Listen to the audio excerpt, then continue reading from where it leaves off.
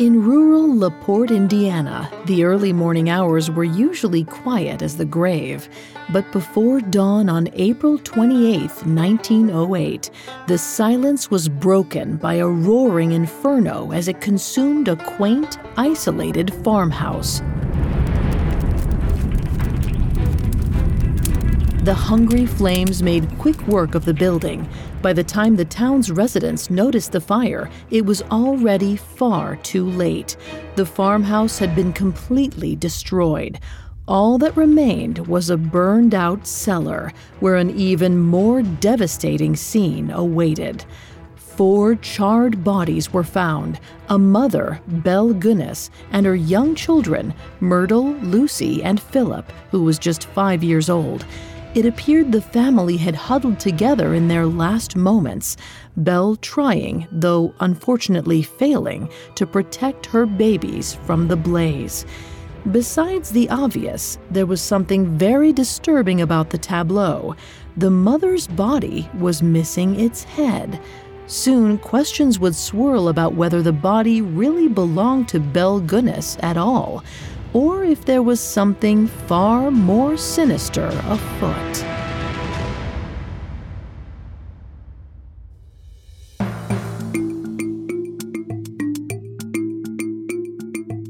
Welcome to Black Widow Watch. Like the deadly spider they're named for, many female criminals have used the promise of love to trap and kill their victims. These men believed they'd found the person they would spend their lives with. Instead, they had wandered right into the web of a deadly predator. Throughout this month, I'm taking a look at the world's most notorious Black Widows. In these episodes, I'll uncover what made these women decide to murder the people they'd vowed to love and cherish. We'll detail the specific methods they used to carry out these ends. And finally, we'll explore what made their respective prey susceptible to the charms of a predator in disguise. Today we're discussing Belle Gunness, dubbed Belle the Butcher and the Mistress of Murder Hill. Belle reportedly lured dozens of suitors to her Indiana farm. None of them were ever seen or heard from again. When a fire burned down Belle's farmhouse, it appeared she perished in the blaze. But once investigators started digging, they found the truth was even more awful. More on Belle Gunness after this. Hear that? It's the sound of someone whacking the ground with a rake. Specifically, they're beating around the bush, which we've done enough of in this ad too, so let's get right to it. The new Moneymaker scratch-off from the Ohio Lottery doesn't beat around the bush. Money Maker. Play the game and you could win money, up to $2 million.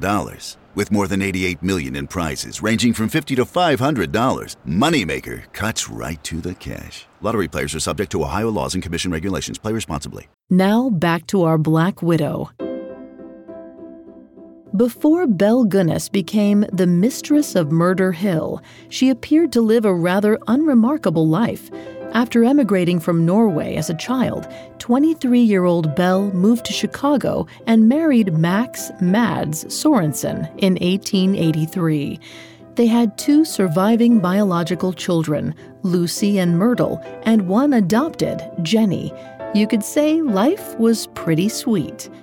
For nearly 5 years, Belle and Mads ran their confectionery in relative tranquility.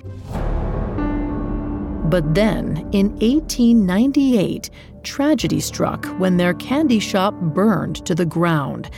It wasn't all bad news, though. Belle collected a tidy insurance payout from the accident. After this point, it seems Belle set her sights on an income stream that was a little more robust than selling sweets. In 1900, her beloved husband Mads died rather suddenly after complaining of illness and suffering convulsions. Perhaps Belle was devastated by the loss, but the blow was softened by the hefty life insurance payout she received, which would be worth around $260,000 today. With her new nest egg, Belle bundled up her 3 daughters and left the big city for rural Indiana, where they settled on a farm just outside of LaPorte. For some time, the Little Women only had each other for company. Then, in 1902, Belle married her second husband, Peter Gunness. Less than a week after this addition, the family suffered another loss. Peter's 7-month-old daughter from an earlier marriage suddenly died after being left alone with her new stepmother. By that December, just a few months after their nuptials, Peter Gunness was dead as well. Belle claimed that a heavy meat grinder had fallen from a high shelf, struck him in the head, and killed him. However, the odds of that seem pretty slim, and once again she was able to collect on a sizable insurance claim. Taken together, it seems much more likely that Belle had a hand in his death, even though a formal inquest found it was an accident. After Peter's death, newly widowed Belle pivoted to a new strategy. She took out personal classified ads in Scandinavian newspapers throughout the Midwest. In the postings, she said she was a widow with a farm looking for a well-situated man to join fortunes with. In truth, she was seeking something much more sinister.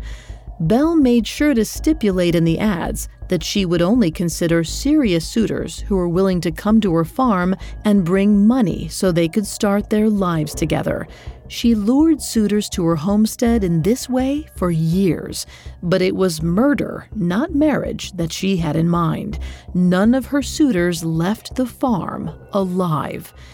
This proved to be a far less cumbersome way of generating money than marrying and collecting insurance payouts. Whenever people asked her questions about a missing relative or friend, Belle provided an answer that was convincing enough. But in early 1908, Asle Helgelane began writing to Belle, urgently inquiring about the whereabouts of his brother, Andrew. Andrew had arrived at Belle's farm a few months prior with the equivalent of about $80,000 in cash and promptly disappeared.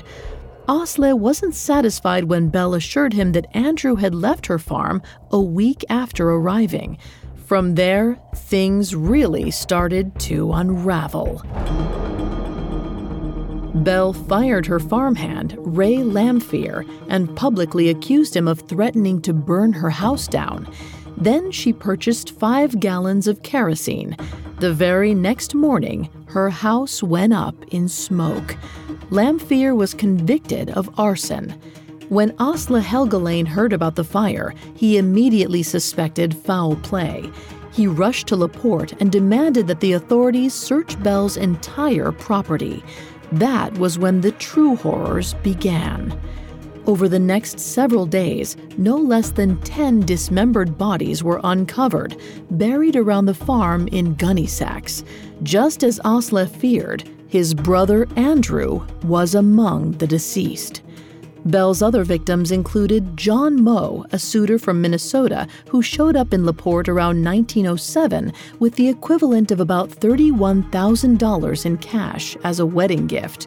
Belle kept the gift, but there was no wedding. There were also the remains of a man named Ola Budsberg, who left his Wisconsin home in 1907 with a $3,000 bank draft, worth about $80,000 today, never to return. Perhaps most heinously, the authorities found the body of Jenny Olson, Belle's adopted daughter, whom she claimed had moved to Los Angeles in 1906. Autopsies conducted on the fresher bodies found an abundance of 2 poisons in their stomachs: arsenic and strychnine. From the macabre aftermath, it appeared that Belle had lured at least 12 and possibly up to 40 men to her farm. Likely, she killed most of her would-be husbands within hours of their arrival. Belle's victims might have been looking forward to home-cooked Norwegian meals, just like their mother used to make. But Belle added one killer secret ingredient. Once they were out cold, Belle bludgeoned them to death and butchered them, just like she did her hogs. After that, she stashed the body parts in sacks and buried them around her farm. For 5 years, no one was the wiser. But what the police found at the grisly scene made her murderous deeds abundantly clear. This information painted the tragic fire that burned down Belle's farmhouse in April of 1908 in a completely new light. Maybe the headless fire victim wasn't Belle Gunness at all. It seemed possible, even likely, that she had lured another poor woman to her death, cut off her head, and faked her own death. Belle's farmhand, Ray Lamphere, made a deathbed confession that gave credence to this theory. With his dying breath, he claimed that he'd helped Belle find a body double for just this deadly purpose. Many LaPorte residents who saw the charred body recovered from the farmhouse were adamant that it was far too small to belong to Belle. In 2007, the body was exhumed and tested against DNA from one of Belle's letters, but the results were inconclusive. Sightings of Belle the Butcher continued for decades after the fire. In 1931, a lookalike named Esther Carlson made news in Los Angeles when she died while awaiting trial for poisoning a wealthy man. Perhaps Belle Gunness did perish in that fateful fire, and reported sightings are just the stuff of urban legend. As we've established, there are plenty of black widows willing to resort to murder for profit. But the Esther Carlson case certainly has eerie echoes of the horrors that took place on that farm in Indiana. It may be that Belle made it all the way out to California, only to finally become fatally tangled in her own web.